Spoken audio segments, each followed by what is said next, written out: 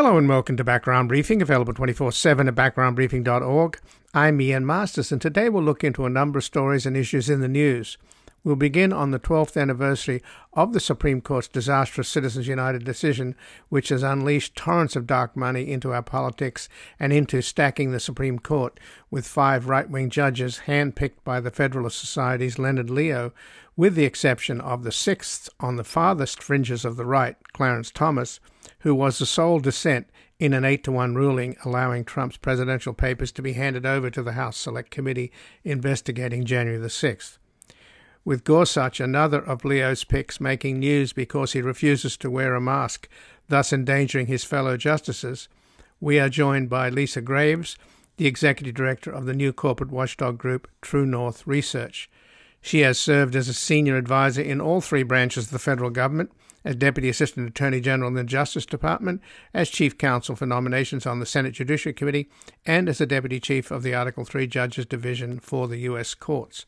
We will discuss her article at Common Dreams, 12 years after Citizens United, the Supreme Court's right-wing revolution continues, and the portent that more radical rulings are in the pipeline following the recent 6-3 decision to strip the government of its powers to oversee public health during a pandemic.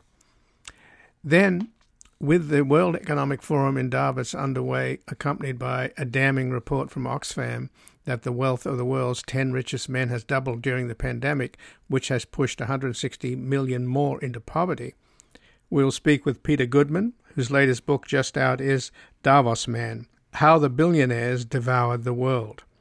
He is the global correspondent for the New York Times and was previously the New York Times' national economics correspondent, where he played a leading role in the paper's award-winning coverage of the Great Recession, including a series that was a Pulitzer finalist. Then finally we will speak with Donald Cohen, the founder and executive director of In the Public Interest, an Oakland, California-based national resource and policy center on privatization and responsible contracting. He is also a founding board member of the Partnership for Working Families and a former political director of the San Diego and Imperial Counties Labor Council. The co-author of the new book, The Privatization of Everything: How the Plunder of Public Goods Transformed America and How We Can Fight Back, we will examine the links between privatization and the undermining of rights, freedom, and democracy. And before we begin today's program, I'd like to thank our growing number of listeners who have become subscribers to Background Briefing, making monthly donations to our nonprofit foundation at publictruthmedia.org. And thank you for keeping us on the air on a growing number of radio stations across the country and online as we continue to build a reality-based community in post-truth America at this critical time when we must engage fully in the political warfare battles underway, as the next few years will decide the fate and future of American democracy itself. And joining us now is Lisa Graves, the executive director of the new corporate watchdog group True North Research. She has served as a senior advisor in all 3 branches of the federal government, as Deputy Assistant Attorney General in the Justice Department, as Chief Counsel for Nominations on the Senate Judiciary Committee, and as a Deputy Chief of the Article 3 Judges Division for the U.S. Courts. And she has a report at In the Public Interest, the billionaire behind efforts to kill the U.S. Postal Service, and an article at Common Dreams, 12 years after Citizens United, the Supreme Court's right-wing revolution continues. Welcome to Background Briefing, Lisa Graves. Thank you so much, Ian. It's a joy to be on your show. Well, thanks for joining us. And the disastrous decision by the Supreme Court in Citizens United still haunts us today. 12 years later, we're on the anniversary of the 12th year of this crippling decision that has had such toxic effects on our politics. And we, of course, couldn't have a more divisive and deadly situation now as we head towards a kind of one-party Republican state controlled by Donald Trump. It's a complete nightmare, and it would not have happened without the enormous power of the plutocracy that this Citizens United ruling enabled. But let's talk about some of the more outrageous stuff that's happening on the Supreme Court itself before we get into talking about your article, Common Dreams, Lisa. First of all, we've learned that Justice Neil Gorsuch refuses to wear a mask, and he does so clearly and brazenly, and his seat on the bench is right next to Justice Sotomayor, who has diabetes, and she now doesn't join the bench. She has to argue from her chambers. And then the oldest serving member of the Supreme Court, Clarence Thomas, he was the one lone dissent in an 8-1 decision that just came down, allowing the National Archives to release papers from the Trump administration that have been requested by the House Select Committee investigating January the 6th. The fact that anybody would have dissented in such a straightforward case is pretty shocking. So what do you make of, I'm just looking at a Newsweek article, there's a lot of calls for Thomas's resignation flashing around on the internet. So what can be done about this man who's so out of touch? Well, Clarence Thomas is someone who obviously never should have been confirmed to the Supreme Court in the first place. And he's someone who has a very troubling track record. As I point out in my article on Common Dreams, Charles Koch in 2010, the year that the Citizens United decision was issued, sent out an invitation, a private invitation to his network of billionaires, bragging that Justice Thomas had been featured, those are Charles Koch's words, featured at his annual donor political soirees, where he coordinates with these fellow billionaires on their political strategy to, capture Congress and other public offices. And Thomas denied it, claimed he just happened to drop by, that his wife was there. That's not what Charles Koch wrote in his letter. And Charles Koch also wrote that Scalia had also been featured at his events. So you have a Supreme Court justice who has been very close to billionaires, not just Koch, also Harlan Crow, who has provided Thomas with yachts and private planes for his travels under the guise of being his friend, a friend that Thomas met when he was on the bench as a judge. So a very friendly billionaire to have at your disposal to provide you with free vacations and the like. I think Thomas is corrupt. I think he should be removed. I think he should resign. I also think that, it's not just Clarence Thomas, it's Ginny Thomas, who has been embroiled in scandal after scandal, where she's been, closely coordinating with the Trump White House, closely coordinating with Republicans in Congress. It's been reported in a number of different places, and I'm sure there's more to that. But she's someone who's an extreme partisan and has also been, very close to Leonard Leo, the guy who has helped pack the bench with his secret dark money network, a network that has been funded by anonymous billionaires, but also including Charles Koch, to basically pack our Supreme Court with the Trump justices who are unworthy of these positions of trust, one of whom, as you mentioned, Ian, is Neil Gorsuch, who is not just a right-winger since his youth, an extreme right-winger who thought his right-wing mother wasn't right-wing enough, but he also appears to be a selfish cad. I would call Gorsuch supremely selfish for refusing to wear a mask at the court's arguments. And he's also someone who has, continued to advance a right-wing agenda, the agenda of Leonard Leo and the billionaires that have backed him to reverse legal precedents that Americans rely upon for their freedoms. Well, I recall the frozen truck driver case that came up during his confirmation, where he was the only justice on the appeals court bench to basically rule that the truck driver whose rig broke down in a winter blizzard should have stayed with his rig and frozen to death, as opposed to leaving the rig and going to seek health. And that was such a cruel and heartless ruling. But he was auditioning for the Supreme Court, and you've got this cruel and heartless guy on there, and you mentioned the appalling hearings for the confirmation of Clarence Thomas, where Joe Biden dropped the ball. And then you go back to the other hearings for all of them, in fact, including Roberts himself. Roberts was, of course, a long-time Republican political activist whose entire political career was devoted to stopping Democrats from voting. Surprise, surprise that he struck down Section 5 of the Voting Rights Act. I'm bringing this up, Lisa, because these hearings are absolutely useless. We don't learn about who these people are. We learned about who Kavanaugh is, but it didn't sway the majority on the Senate. when I was working for the Senate Judiciary Committee for Senator Patrick Leahy on judicial nominations, I was the chief counsel on noms.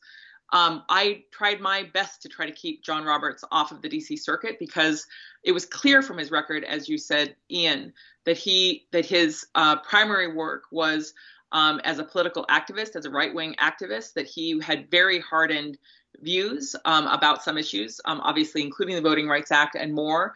And after I left the Judiciary Committee, he was nominated to the Supreme Court.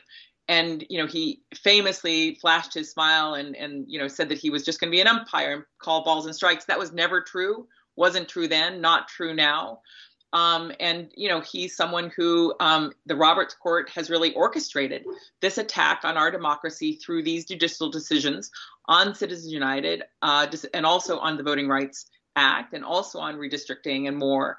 I just think we have a real crisis on our hands with this court. And as you point out, the hearings do not really illuminate in some ways what's really happening. I think Senator Whitehouse did a tremendous job during the Amy Coney Barrett hearings to uncloak this dark money swirling around the court where these billionaire-funded groups are submitting amicus briefs, legal briefs to the Supreme Court, and this Supreme Court can choose its entire caseload. It doesn't have to take any of these cases. It has discretion. The majority, John Roberts' majority, has the discretion to choose which cases it wants to decide on, and it's choosing cases to undermine our democracy, like the Citizens United decision, which should be called Billionaires United, and the voting rights decisions of 2013 and the recent one that was written by Samuel Alito. This court is extreme, reactionary, and poised to reverse a whole array of precedents like Roe versus Wade that people rely upon, but much more than that. And I'm hoping, I guess my hope against hope, Ian, is that as these decisions come down with these Trump appointees in their first full term, that this will be the beginning of the end of this right-wing domination of this court, that the people will really react to these extreme decisions, this dramatic effort to reverse precedent, and that we will be able to use these horrible decisions as fuel to, re-energize our democracy and regain momentum toward the progress that most Americans support. And again, I'm speaking with Lisa Graves, who's Executive Director of the new corporate watchdog group True North Research. She has served as a senior advisor in all three branches of the federal government, as Deputy Assistant Attorney General in the Justice Department, as Chief Counsel for Nominations on the Senate Judiciary Committee, and as a Deputy Chief of the Article 3 Judges Division for the U.S. Courts. And she has a report at In the Public Interest, the billionaires behind efforts to kill the U.S. Postal Service, and an article at Common Dreams, 12 years after Citizens United, the Supreme Court's right-wing revolution continues. So perhaps the worst decision in a way, and obviously nothing could be worse than Citizens United, but an equally bad decision, it just came down against OSHA's ability to mandate vaccines and other protections against COVID in private workplaces. And that could lead to the undoing of all government rulemaking, where the expertise in OSHA and the Environmental Protection Agency and the Securities and Exchange Commission, you name it, across the board, that could all be wiped away and replaced by the whims and dogma of a right-wing judge. You are so right, Ian. You're spot on, because that decision basically says, in a nutshell, that the federal agency devoted to the health of workers in the workplace cannot issue regulations to protect the health of workers in the workplace if they're also threatened by that same affliction outside the workplace. What that means in reality is like smoking rules. People smoke outside the workplace. And so therefore, should we not be able to have rules to prevent smoking in the workplace when it's manifestly dangerous and has been proven to cause cancer? Of course, OSHA should be able to regulate that, but not according to the logic, or rather the illogic, of this Supreme Court, this results-oriented court that was handpicked to enact what Leonard Leo called a revival, quote, revival of his view of the Constitution as it existed basically 100 years ago, to kind of roll back all these precedents that allow the federal government to have agency rules and agencies like the EPA regulating carbon and more. And so this is a radical reactionary court, and it was handpicked for that reason. Leonard Leo has had a hand in all of these appointments except for Thomas. I think Leo was in law school at the time, but all of the others have been part of this effort to basically remake the court so that it will be poised to reverse a century of laws that have really helped define American progress and that have breathed real life into the promises of the Constitution that had been neglected or broken by previous courts. One of the things Chief Justice Roberts did at the end of this year was make this announcement about how, it's unfair to call the court partisan or these judges partisan and that they're really independent despite all evidence to the contrary. And he pointed to Justice William Taft, former Chief Justice William Taft, who was also a former president, as someone who was responding to claims that the court was biased when it wasn't. Well, the court he's pointing to is the Lochner Court, the Supreme Court in a period when it was notoriously striking down progressive legislation on the workplace hours, workplace conditions in favor of robber barons and big industry. That's who Taft was, and that's who Roberts is lionizing. And so we can see where this is going, and we must resist it. We must fight back against it, organize against it, and overcome it. Well, I've been saying for the longest time about Leo, that what I find appalling is that this peculiar character who's a member of Opus Dei, which is an extreme conservative Catholic secretive sect that doesn't even announce who its members are, and there's a whole network of these Opus Dei people in the Trump administration across the board, and we could name them if you like, but Selden Whitehouse did try to point out the enormous disproportionate power this one man has with his dark money, that he's got 5 of these 6 conservative right-wing justices on the court. They're all handpicked by him. He doesn't represent diversity in America. He doesn't represent diversity in the Catholic Church itself. How could we end up with such a narrow view of society, of religion, of the law, with this one man who's had such extraordinary success at the expense of American diversity? It really is astonishing. It was particularly astonishing during the Trump administration because he was a, quote, volunteer for Trump, picking the slate that Trump was choosing from for the Supreme Court. Meanwhile, according to public records, he paid off his mortgage way early on his home the year, basically after Brett Kavanaugh was nominated, and he bought a mansion in Maine on the day that the Senate decided to move forward with the vote on Brett Kavanaugh's nomination. And he, his sources of income are just not known because he wasn't subject to federal disclosure rules that an employee of the White House or of the government would have been required to disclose where his sources of money were coming from. And so, he's clearly gotten wealthier in part due to his role within helping to choose, not just choose who goes on the bench, but also helping to direct money to groups that are trying to push those judges or those judicial nominees toward confirmation. After the Washington Post exposed his network of dark money groups that were instrumental in backstopping Neil Gorsuch and Brett Kavanaugh for their appointments to the Supreme Court. After that article came out, he left his employment position at the Federal Society to basically make it more visible what he was doing, in essence, which was to be an advisor to donors about where they should send their money. And he works now for a private, secretive, for-profit firm that he created with one of his buddies that has been instrumental in these judicial nominations fights. And the amount of money that they're raising for the private firm is unknown. They also, Leo also is connected to a couple of nonprofit groups that distribute money. It's distributed major money to the Republican attorneys general and to the Republican State Leadership Conference, which helps try to install more right-wing judges on the state Supreme Courts, in addition to helping to get Republicans elected to state offices. And so you have both a for-profit and nonprofit operation that Leo is orchestrating. And right now he's sitting with a Supreme Court, or sitting, kind of on the outside as an insider with so many of the justices on the Supreme Court that he helped get their offices. In Leonard Leo's office at the Federal Society before he left it was a photograph of him and Brett Kavanaugh. And that photograph said, "Who's the boss?"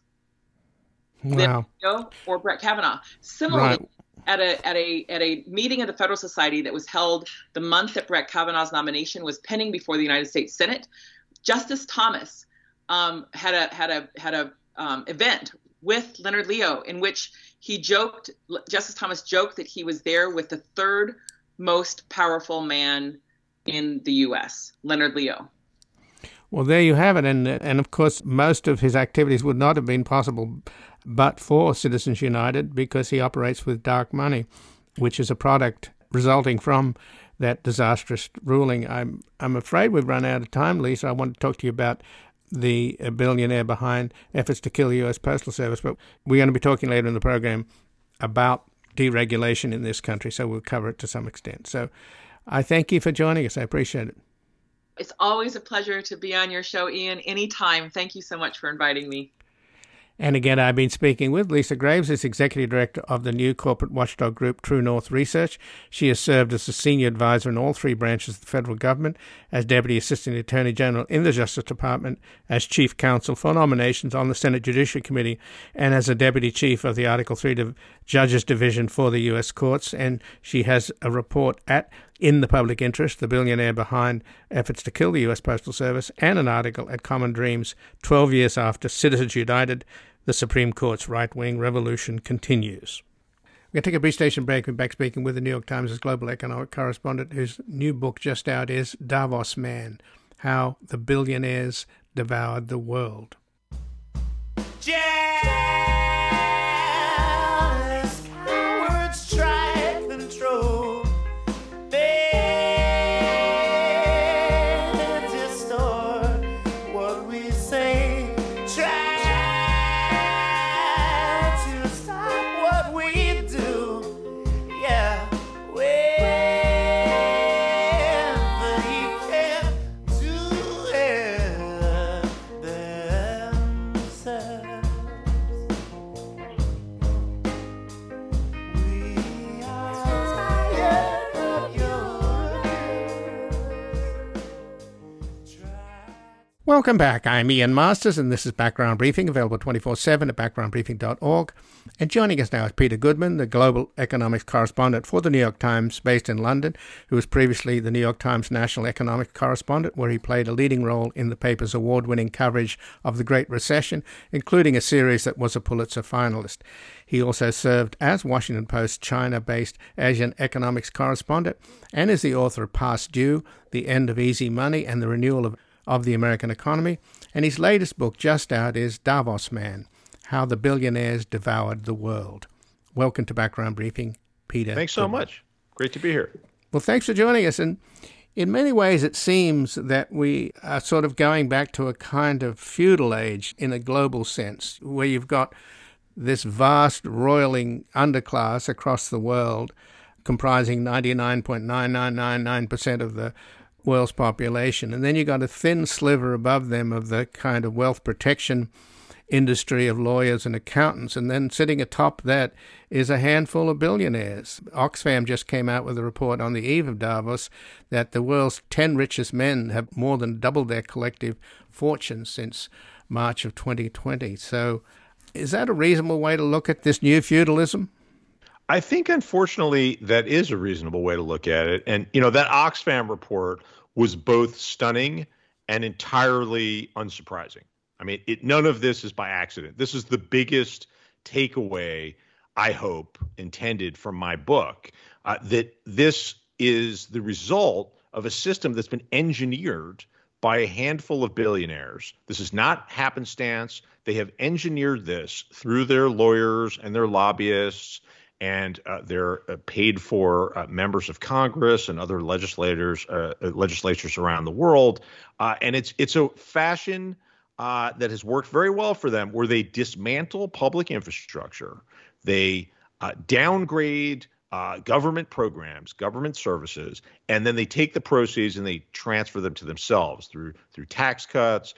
They defenestrate antitrust enforcement, which leaves us vulnerable to price increases while they're fattening their margins.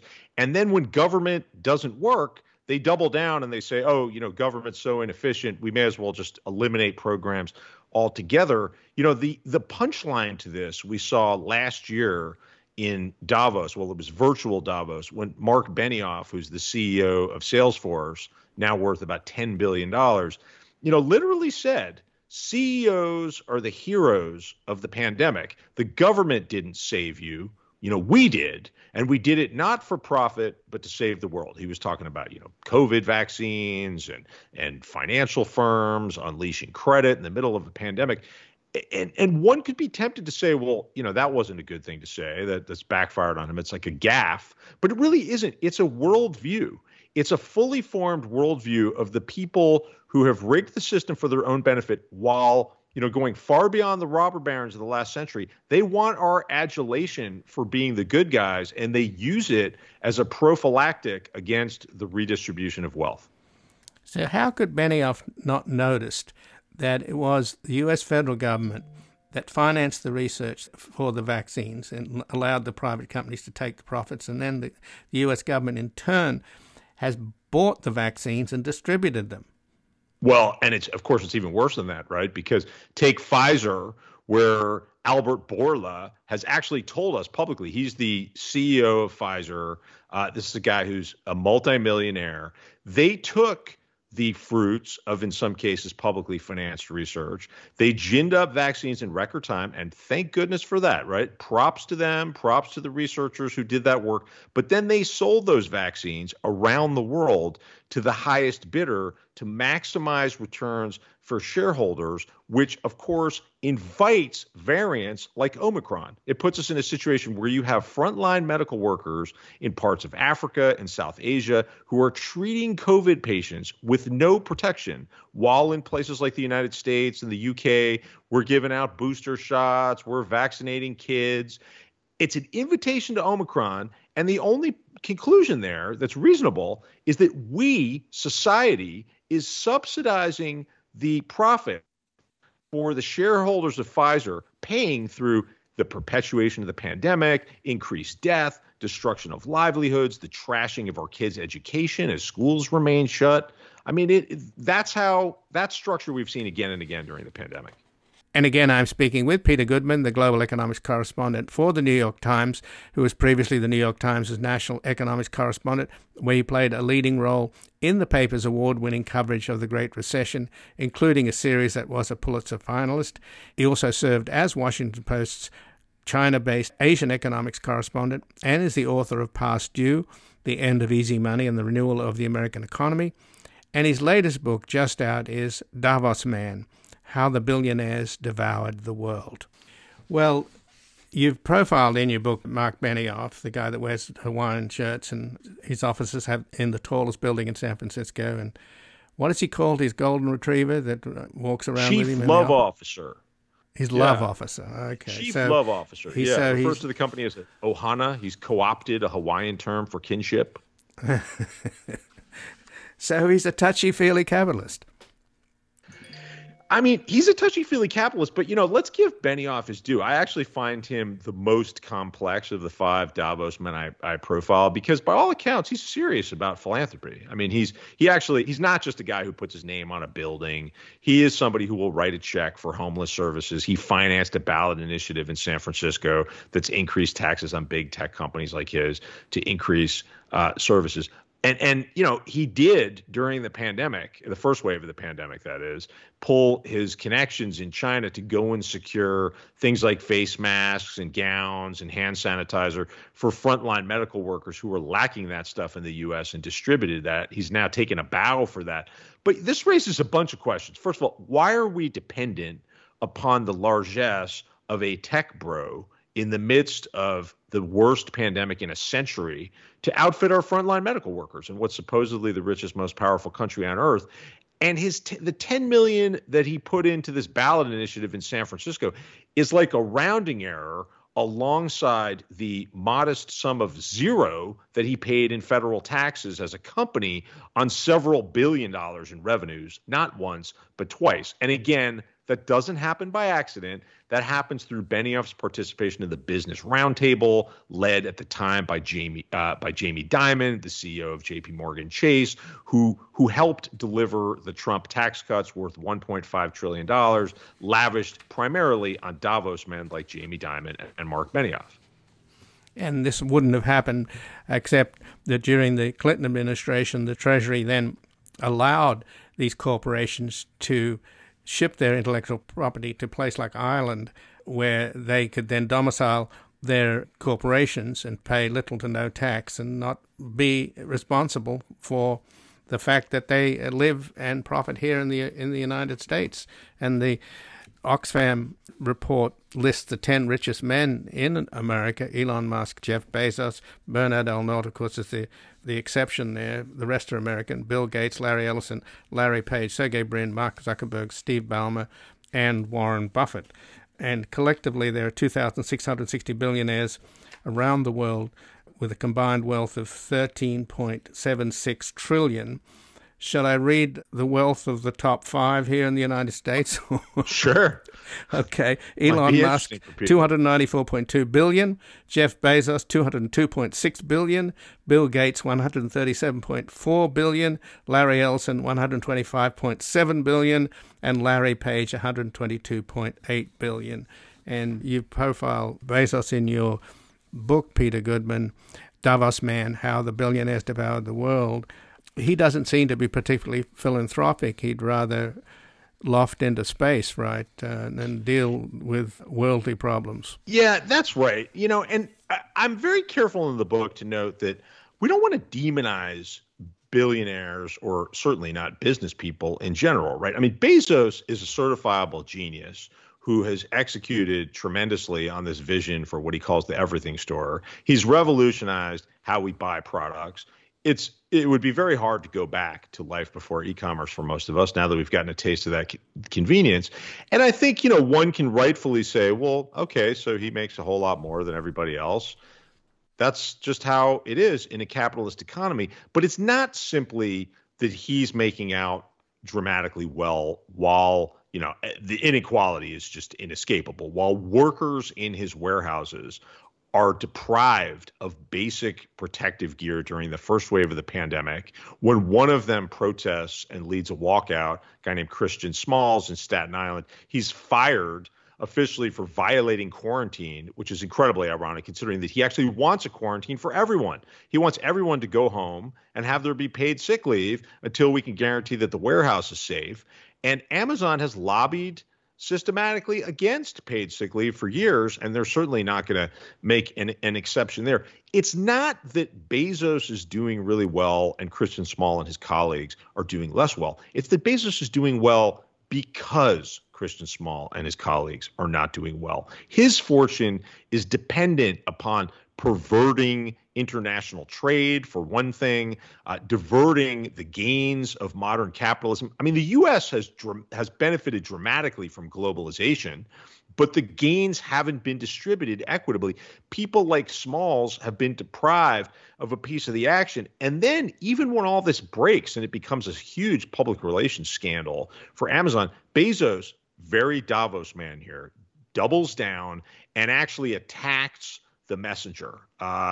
First of all, Vice News breaks the fact that the general counsel of Amazon suggests that they train their attention in terms of PR on Smalls, who's an African-American guy reared in Newark, says in notes that Vice News obtains that, well, he's not very smart, he's not very articulate. To the extent we can make the movement about him, will benefit. And then Bezos releases a note. Dear Amazonians, yes, it's true. We don't have enough PPE. We're working on that. But thank you, you selfless workers, for continuing to do the Lord's work of trying to outfit the rest of society in a pandemic, and claims that they're prioritizing important goods that are saving other people's grandmothers, like, hand sanitizer, masks, etc. At the same time that Smalls and his coworkers are putting those things into these boxes, they don't have their own. And Smalls, by the way, says that's not even true. He tells me, oh, actually, we're just putting the same stuff as usual: sex toys, baking goods, video game consoles. So the cynicism, while all of these guys were taking a bow, Bezos was a signatory the year before to this much ballyhooed new statement of a purpose of a corporation, the thing that's supposed to usher in stakeholder capitalism, where companies are not just catering to the bottom line, a la Milton Friedman. They're now catering to stakeholders, social concerns, labor, communities. He signs this pledge, and then that's how Smalls and the other warehouse workers are treated. And then Bezos blasts himself into space at a cost of $5 billion, which would have been enough to vaccinate the world multiple times over, even if we're paying monopoly royalties to Pfizer and the other pharmaceutical companies. But I think the worst thing of all, though, Peter Goodman, is he doesn't pay taxes. And isn't that just simple greed? I mean, the other guy you mentioned, Benioff, doesn't pay taxes neither. At least his company doesn't. This is where I think it's extraordinary. And, back in the Eisenhower days, when that was considered the golden age of the American dream, what was the 94%, 92% was the tax rate from the... Yeah, so right. These people don't want to... I mean, there's a new phenomenon being coined by the Harvard political scientist Jacob Hacker. Yeah. Plutocratic populism, and Trump is the epitome of that. And it seems to me that the plutocrats are actually incredibly clever to be able to have this vast wealth that nobody can touch, not pay taxes, benefit from everything the government does in many ways. I mean, Elon Musk was subsidized by the government initially, and yet not pay their taxes, and then be able to get the working people in this country divided over stupid things like culture wars and fighting amongst themselves while they laugh all the way to the bank. Yeah, I think that's right. I mean, this cynicism from Davos, man, about Trump. I mean, I was at Davos in January of 2018 when Trump shows up. And the conventional wisdom, like the way it was packaged by most of us in the press, was this titillation that, well, as I describe it in my book, we're supposed to react as if, a guy who runs a topless barbecue joint is showing up at a solemn gathering of Talmudic scholars, because Davos, man, is supposed to care about international cooperation. Davos, man, is offended by misogyny and racism, and Trump is threatening to blow up the liberal world order. He's yanked the U.S. out of the Paris climate change agreement. But the truth is, Davos is really dominated by giant tech companies, consulting companies, finance firms. These are the people who pay the bills, and they don't care very much about like the official program, which is full of all kinds of earnest discussions about important issues of the day. They're spending their time at cocktail parties, banquets. I mean, billionaires are going to Davos and they're like engaging in simulations of the Syrian refugee experience by day, being led around in the dark while people are screaming at them in language that they don't understand, demanding papers, patting themselves on the back for going through this torture, and then going and having, caviar champagne underwritten by global banks. I mean, that's the reality at Davos. And those guys could see through Trump. I mean, okay, they would tell you, well, we prefer that he not threaten to renounce the American national debt like it's some debt to Deutsche Bank from some failing casino. We could live without that. That could make the market unhappy. But we can see what's going to happen. We're going to get tax cuts.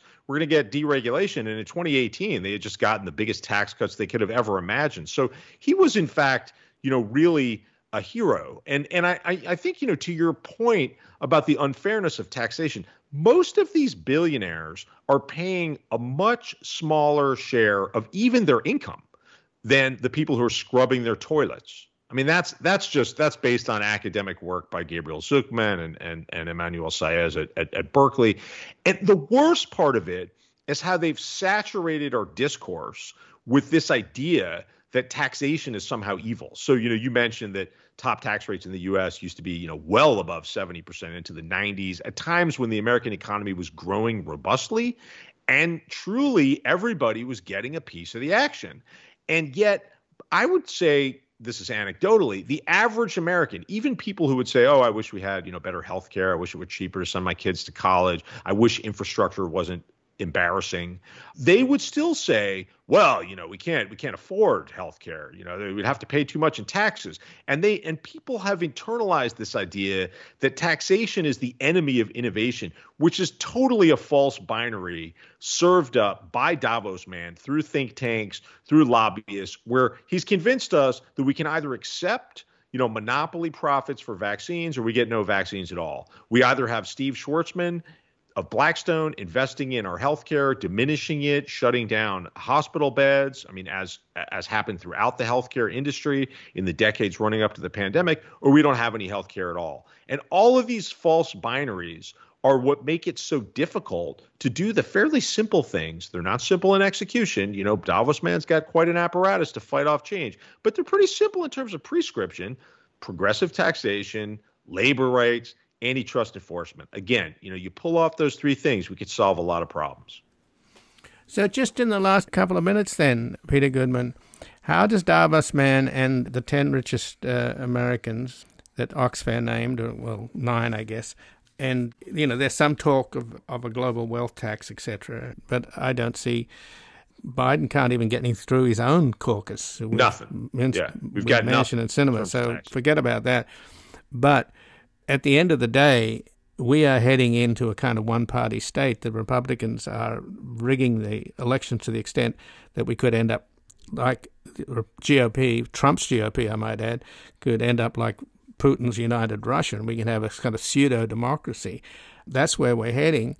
So how does Davos man and the billionaires feel about that? Do they want to live in a one-party Republican state?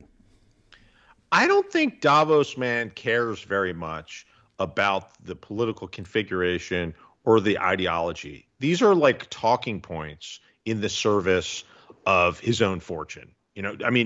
Davos man loves free markets when that means he can do what he wants and doesn't have to be regulated. He's all for state intervention when he can get his hands on taxpayer-financed bailouts in emergencies, or when he can craft what bailouts are there to prop up his own assets. Davos man believes in Davos man, and so we don't have to give a lot of thought to how the billionaire class views the political system. Moreover, just look at how the billionaire class has experienced the pandemic. I mean, one of the most extraordinary things that Benioff said, this was back in April of 2020, he went on Jim Cramer's TV show, and he said, I'm paraphrasing, the pandemic has been this great unifier. We're all experiencing it together. We're all human. We're all vulnerable to this virus. It's a race to the illusion, he said, the illusion of our borders. Somebody who actually works at Salesforce tweeted at me recently that you should know that Salesforce actually gets pretty significant revenues from ICE, for whom I assure you the borders are in no way illusory. But, you think about this. I mean, Benioff at the time is riding out the pandemic in his oceanfront mansion on the Big Island of Hawaii, or maybe it's his $28 million residence overlooking San Francisco Bay. I can't recall. We've got Steve Schwarzman hosting dinner parties in the Hamptons, giving people rapid tests to be guests at a time when New York City public schools can't open because nobody has any tests. Nobody has any idea how COVID is spreading. I mean, this idea that we're all united is belied immediately by a simple observation about who has to go work in a slaughterhouse, who has to empty a bedpan in a nursing home, who can and cannot work from home, Zoom. And of course, even the white collar people who do have that privilege, and it's quite a privilege compared to those who lack it, are still dealing with, kids out of school, childcare is unavailable, fear, relatives in the hospital. I mean, the idea that we're all one through this is just kind of tragically hilarious. And so the idea that Davos man will stop and give a thought to the implications of the state of democracy. I mean, Davos man's been taking this as an opportunity to buy private islands, to add to his fleet of private jets, to add new residences, and to buy up assets at distressed prices. Schwartzman's buying more healthcare. He's buying more warehouses that he's leasing to Amazon. Benioff has seen his net worth, swell past $10 billion because Salesforce makes the software that we're using to work from home. Bezos is richer than ever because we're all buying stuff on Amazon, and Jamie Dimon has been celebrating J.P. Morgan Chase's record earnings from investment banking fees.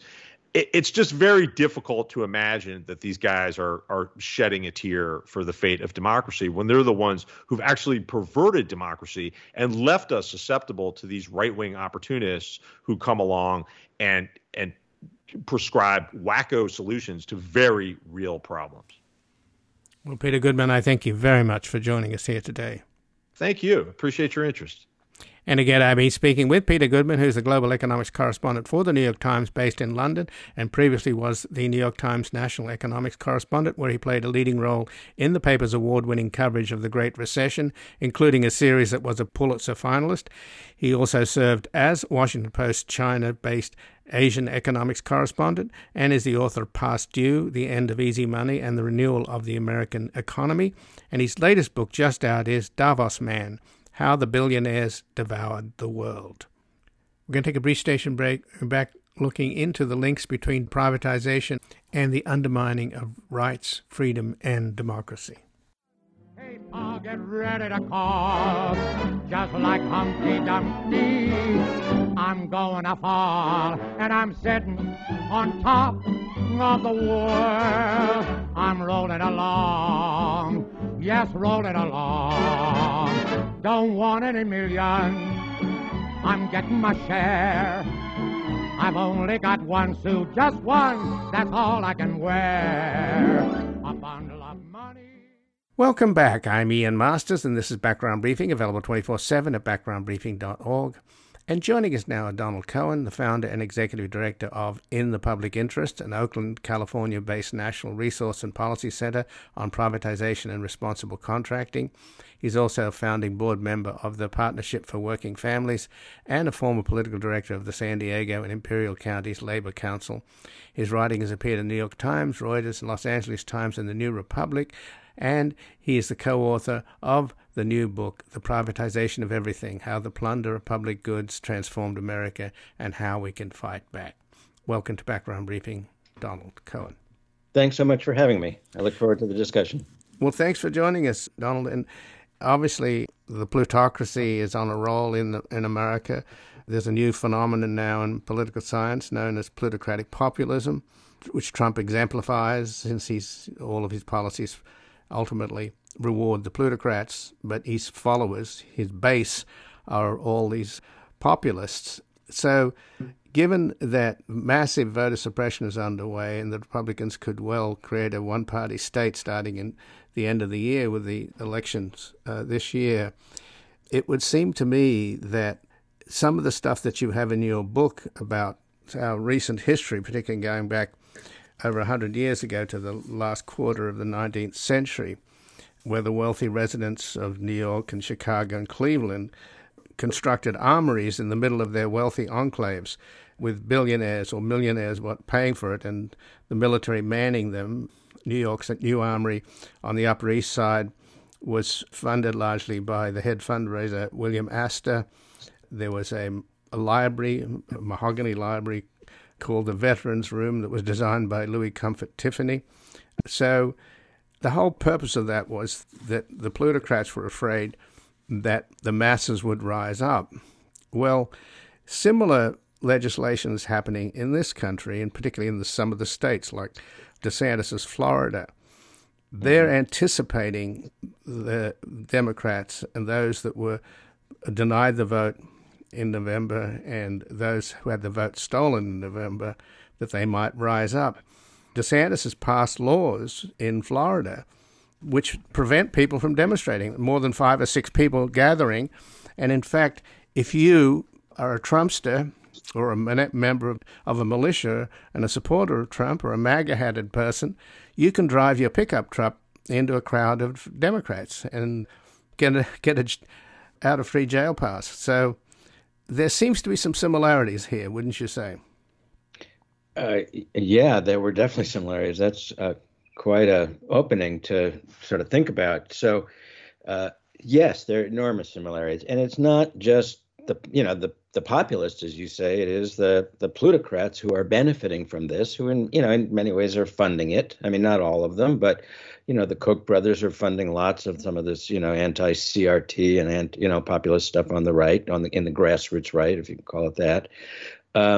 So they are taking advantage. In the end, the book talks about sort of basically the corporate assault on democracy by getting control of our public things, and they are using racism and they are using right-wing populism to turn people away from public services, to turn people away from government, so that they can get their hands on it. It's a real, it's a kind of a simple story. And I think the other thing, when you sort of describe that arc of history, this may not be entirely accurate, but there was a period of time, in the middle of the century, 20th century, when corporate America saw their interests tied to the interest of the rest of us because we were their consumers. That's less true now. They can be, they operate globally. We operate domestically. So I think we're seeing that same sort of, global gated communities happen, in global, markets and capitalism now. Well, there's always been these characters like Grover Norquist, who said that his aim is to shrink government down enough so you could drown it in the bathtub. And he's always been funded by plutocrats. But you mentioned the Koch brothers. The more insidious plutocrat out there now that's funding the most rabid MAGA candidates for the U.S. Senate, including J.D. Vance in Ohio, is Peter Thiel. Yep. And the richest 10 people in the world, I think 8 out of 10 of them, are from Silicon Valley. And they're certainly not all funding Trump, although Zuckerberg arguably is helping Trump enormously by the laissez-faire nature of Facebook, meaning that the far right and the neo-Nazis can organize on Facebook, which they do. Mm-hmm. So I see him as being really a danger. And basically, by running these rabid far-right candidates who want to destroy government, that seems to be what's happening. I mean, I just read a piece this morning on the BBC, Donald, basically saying, is America ungovernable? Well, the plutocrats and the libertarian plutocrats like Peter Thiel want it to be ungovernable. Isn't that their very aim?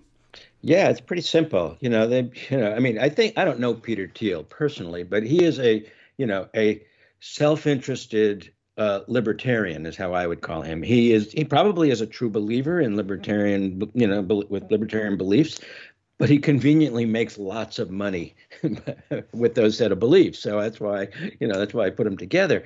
So what do they want? They want fewer regulations. They want fewer taxes. They want fewer unions. They want fewer obstacles and restrictions on their ability to make money and to do what they want. I think it's as simple as that. And government gets in the way. Now, occasionally government subsidizes things, but there's lots of hypocrisy in that by, corporations, probably even Thiel. But, because they benefit massively from government spending and subsidies and all sorts of things. But, they just, hypocrisy hasn't been a problem recently, by conservatives. And again, I'm speaking with Donald Cohen, who's the founder and executive director of In the Public Interest, an Oakland, California-based National Resource and Policy Center on Privatization and Responsible Contracting. He's also a founding board member of the Partnership for Working Families and a former political director of the San Diego and Imperial Counties Labor Council. And his latest book, co-authored with Alan Milkalian, is The Privatization of Everything, How the Plunder of Public Goods Transformed America and How We Can Fight Back.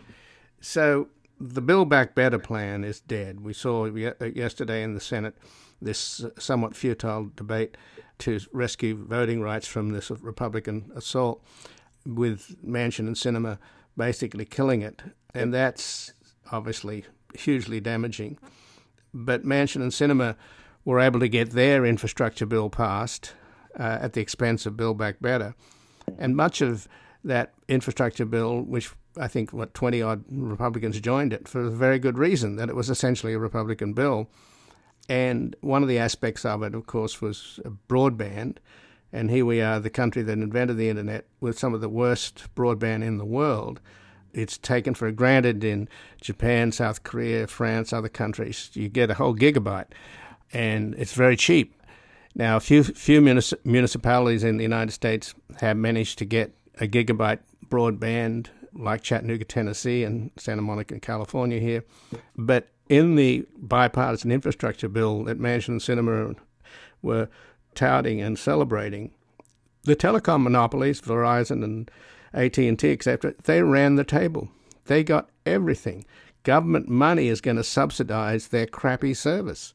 Yeah, that's right. I mean, and listen, it's about power. It's about who controls our stuff. It's about who benefits from it. It's about who pays for it. When you get down to it, the other interesting thing about broadband is, and sort of to show the power of the telecoms, is a number of cities, like you mentioned, Chattanooga and others around the country have said, let's do, municipal broadband. Let's have public broadband in our communities. And it'll be cheaper, and we can do like, what Chattanooga did. We can have better.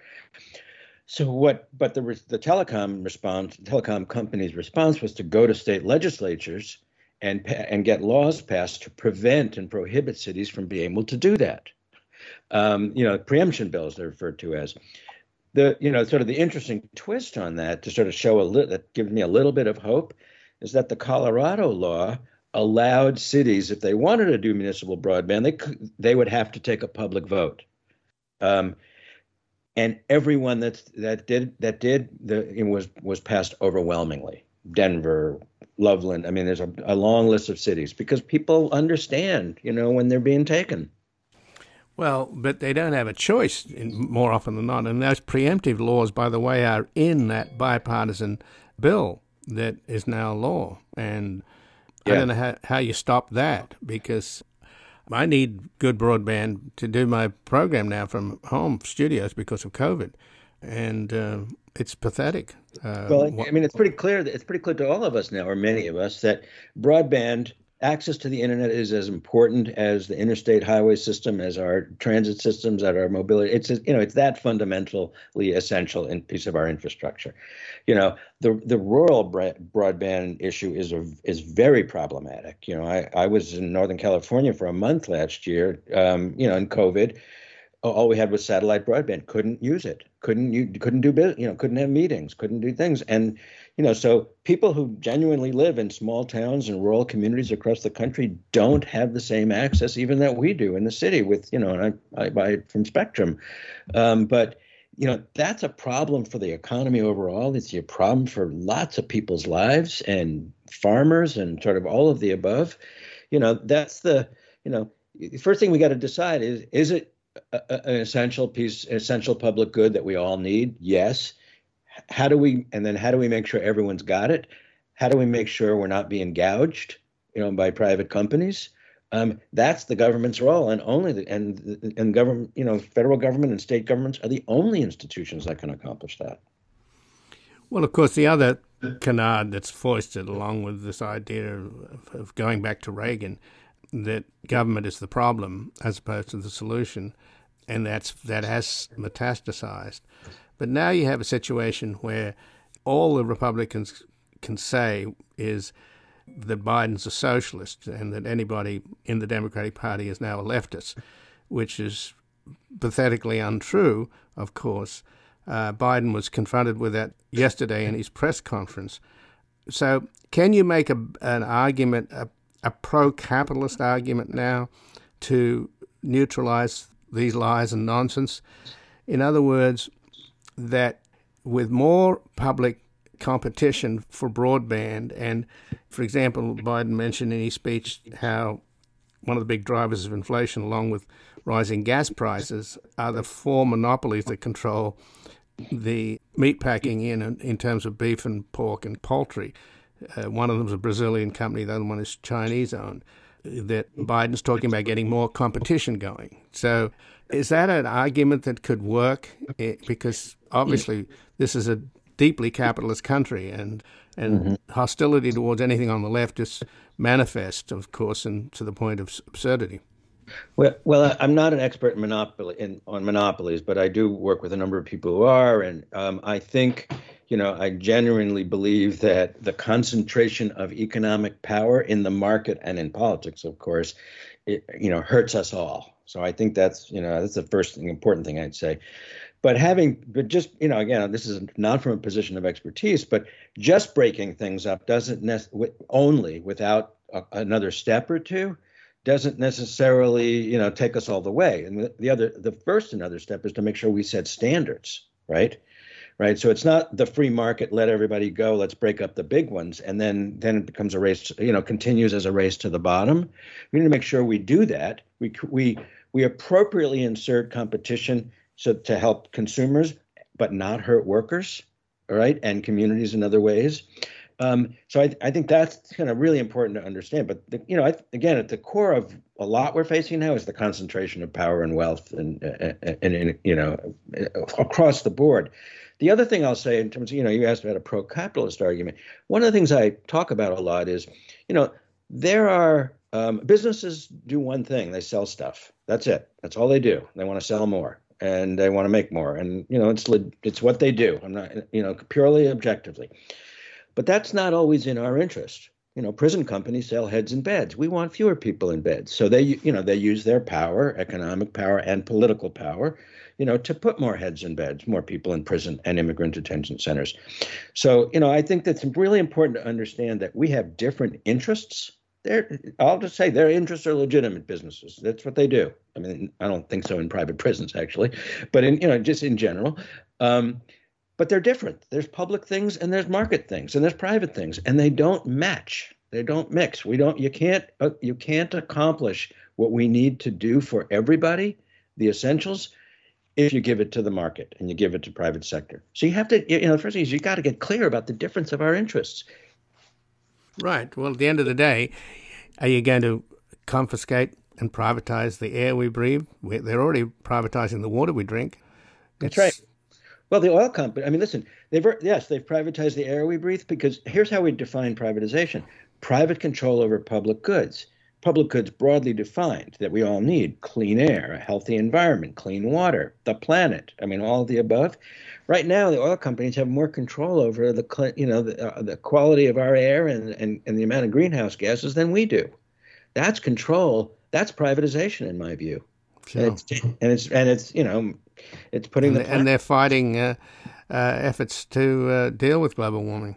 Well, that's right, because again, it goes back to what I was saying earlier. They do one thing: they sell stuff, they sell oil, and so all they care about, really, is how much oil can they sell, how much can it cost to make. Meaning, fewer regulations helps keep the cost down. What's their market share, and what's the profit margin? That's what they care about. And it's our job to make sure that their interests don't supersede ours. Well, Donald Cohen, I thank you very much for joining us here today. I appreciate it. Yeah, and I thank you as well. I enjoyed the conversation. And again, I've been speaking with Donald Cohen, who's the founder and executive director of In the Public Interest, an Oakland, California-based National Resource and Policy Center on privatization and responsible contracting.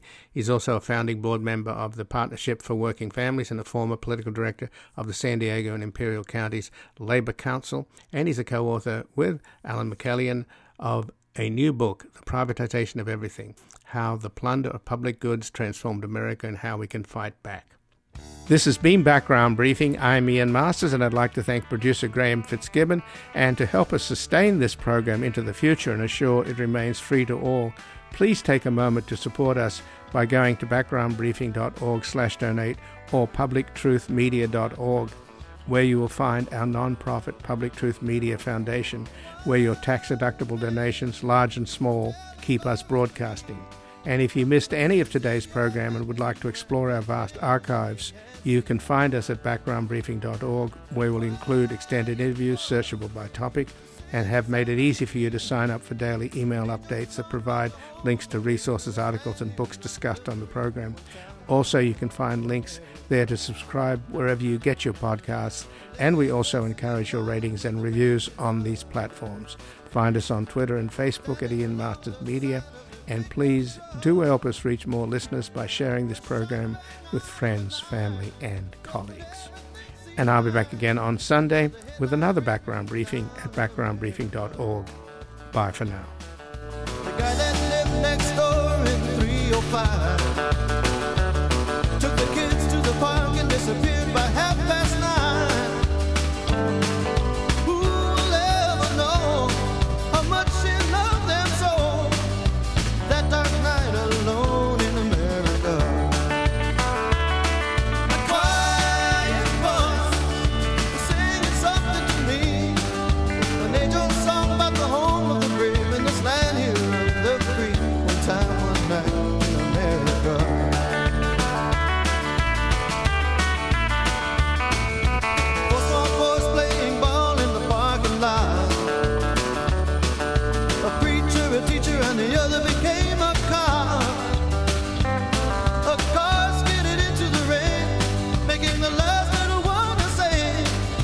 One more light goes out